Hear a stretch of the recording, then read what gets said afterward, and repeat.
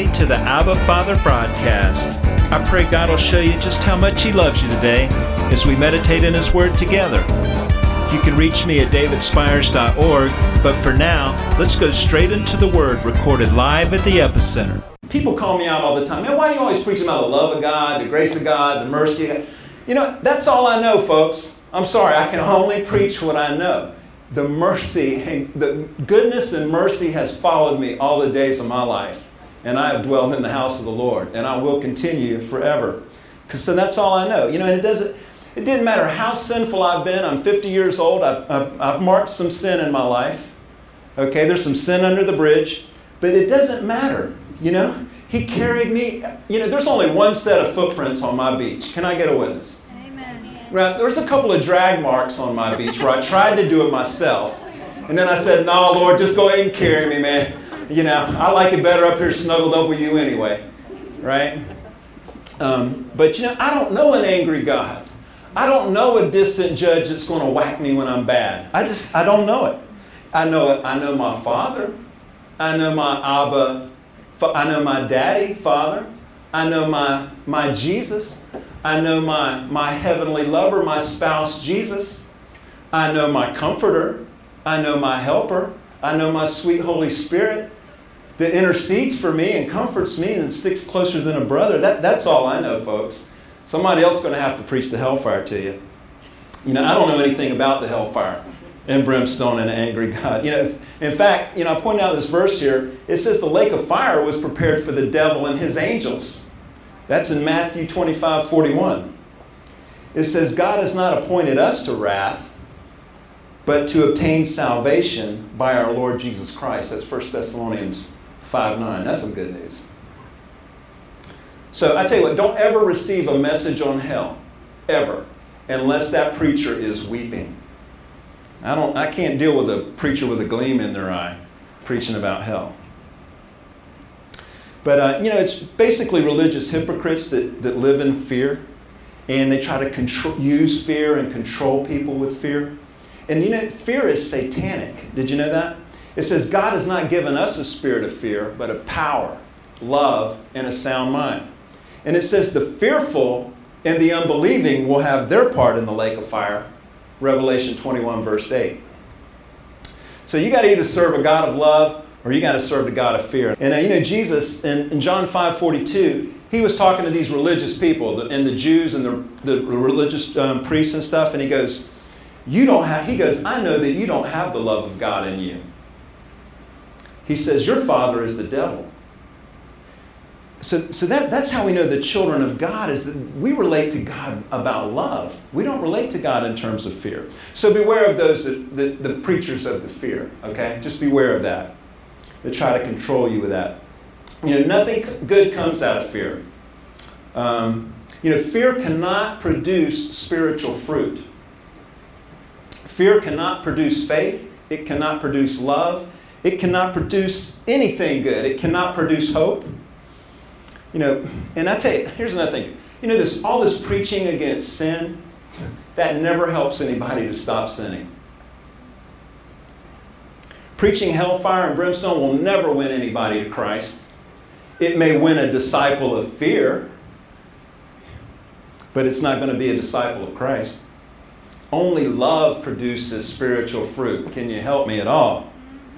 When the Bible says fear the Lord, it means worship the Lord. You remember when Jesus was tempted and Jesus says, it is written, worship the Lord, and Him only will you serve? Well, where was that written? It was written in the book of Deuteronomy.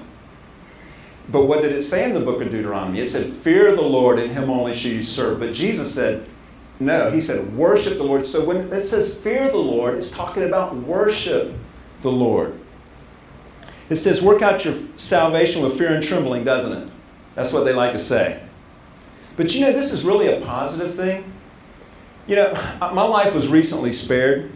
I stepped out and a car came really close, speeding in a parking lot, doing about 60 miles an hour. And, you know, I could have swore an angel kept me from being just splattered.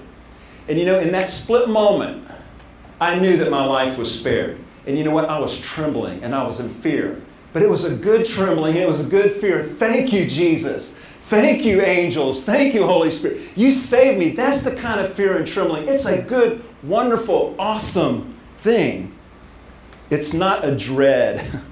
It's not an afraid thing with the Lord.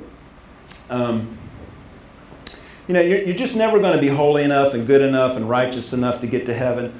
I would think if it was supposed to be that way, I think it would say that in the Bible at least one time, right? But it doesn't say that at all, does it? But it says over and over and over and over and over that salvation is a free gift. Okay? It's the mercy, grace, and love of God. It's unconditional love. Nowhere does it say that your effort is going to earn you salvation in Scripture. I want to say this. What makes you a good person? Does fear make you good? Does the threat of hell make you a good person? Does that make you want to be good? Does guilt make you feel good? But let me say, it's the goodness of God that makes you good. It's the mercy of God that makes you merciful. It's the forgiveness of God that makes you forgiving. So you have to receive from God before you can give. Here, let me see if I can write this down. When you receive the love, receive the mercy, receive the forgiveness, right? You keep receiving it, pretty soon your cup's going to be running over, right? And it's just going to run over. That's spiritual fruit. Good works is not spiritual fruit. True spiritual fruit comes from just keeping receiving the goodness of God till it spills out.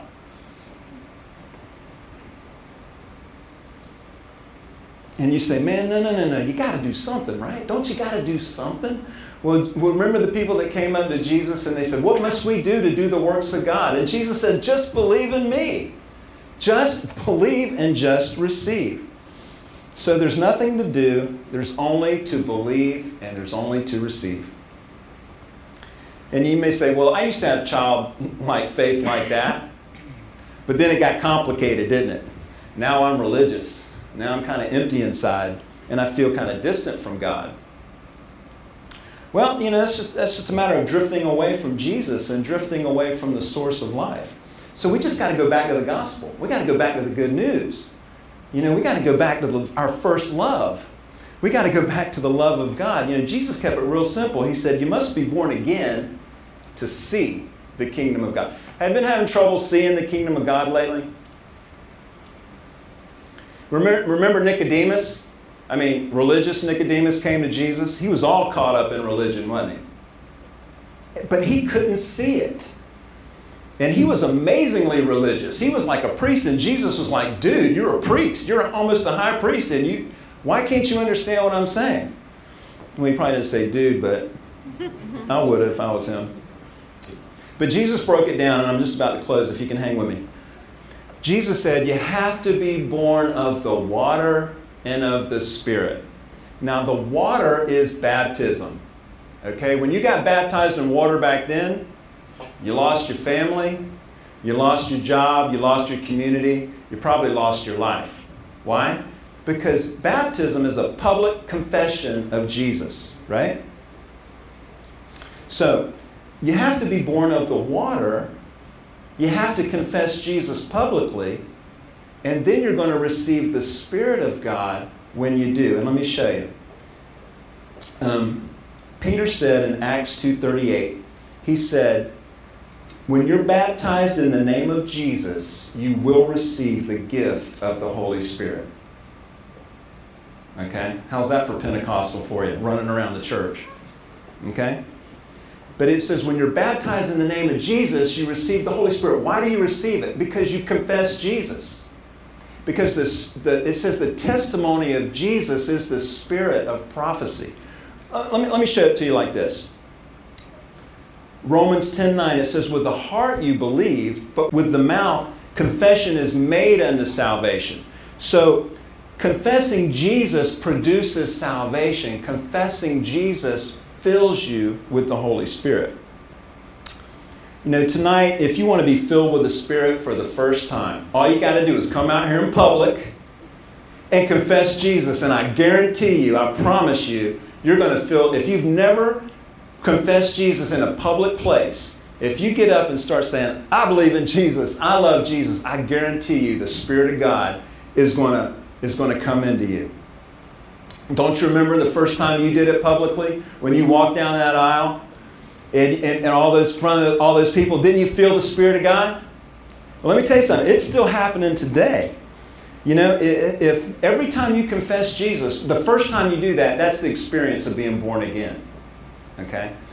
The second time that you confess Jesus in public, and the third time you confess Jesus in public, and then when you get really Pentecostal and you're confessing Jesus all the time, that's what they call being filled with the Spirit. Okay? When you're talking about Jesus all the time, I promise you, especially if you're in front of a lot of people, you're feeling the love of God up here, man. I'm telling you, you confessing Jesus, and especially when people are hating on you, man, you are feeling the love. You are feeling the Spirit.